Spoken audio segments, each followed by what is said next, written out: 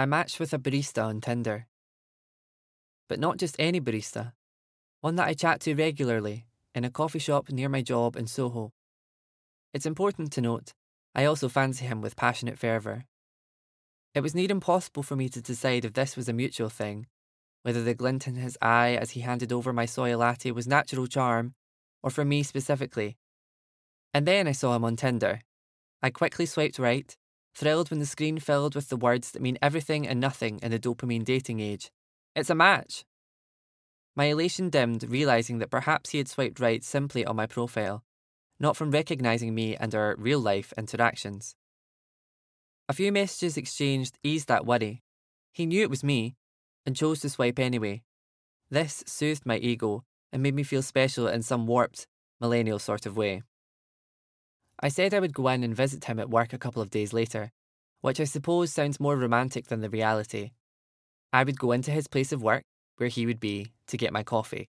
2 birds, 1 latte, or something like that. I ended up running late and not being able to make it. Smitten was I to see a message pop up from him later that day, "You didn't come in." So the next day, I did, and feeling quietly proud of myself for not being too nervous, which I know, the me from 2 years ago would have been. His adorable face lit up. We had a chat. He knew my order and made my coffee. Then when I got my phone out to pay, he waved me away, winked. The way that only the truly confident can wink. All at once, cheeky and charming.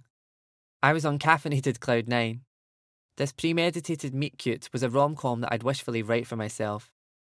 And so, reader, I relished in the joy of it for a few days. The chat continued, the spark fading slightly on our conversation, but I'm okay with it. Receiving a free coffee from a barista who I know fancies me too is something to hold on to, even if that's all it ever turns out to be. What I can't stop thinking about, though, is that had we not matched on Tinder, maybe 1, I wouldn't ever have got my free latte, and 2, more importantly, known that he fancied me too. Alone we both would have been in the abyss of the unknown.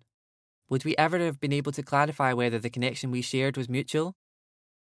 And I don't know if there's a way to say this without sounding 150 years old, but I thought about whether in the dawn of the dating app, it becomes a bit of a crux that we're dependent on.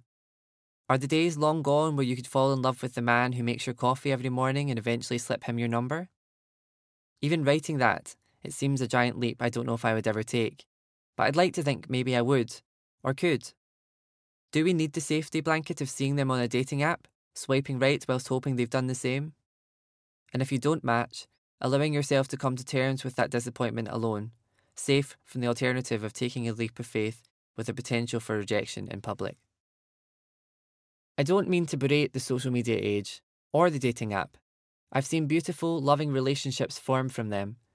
But as a boy well versed in the romantic comedies of the 90s and noughties, I feel a sadness at the idea that to meet, flirt, hope for something more with a stranger you meet and connect with might be an old-fashioned idea. That hoping to find them on a dating app is your best bet. Swiping right and hoping to match is the new asking someone to go for a coffee or a drink. Both arguably contain a leap of faith, but the former is safer, cushioning the potential rejection. I don't think I want to play it safe.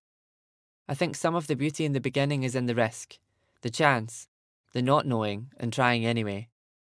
So maybe what I'm saying by writing this, the lesson I've learned is that I want to take more chances, ask for more numbers, offer up a coffee meet. Perhaps all I have to do is let go of the idea that I need to be the recipient rather than the instigator. Maybe I can be the brave one.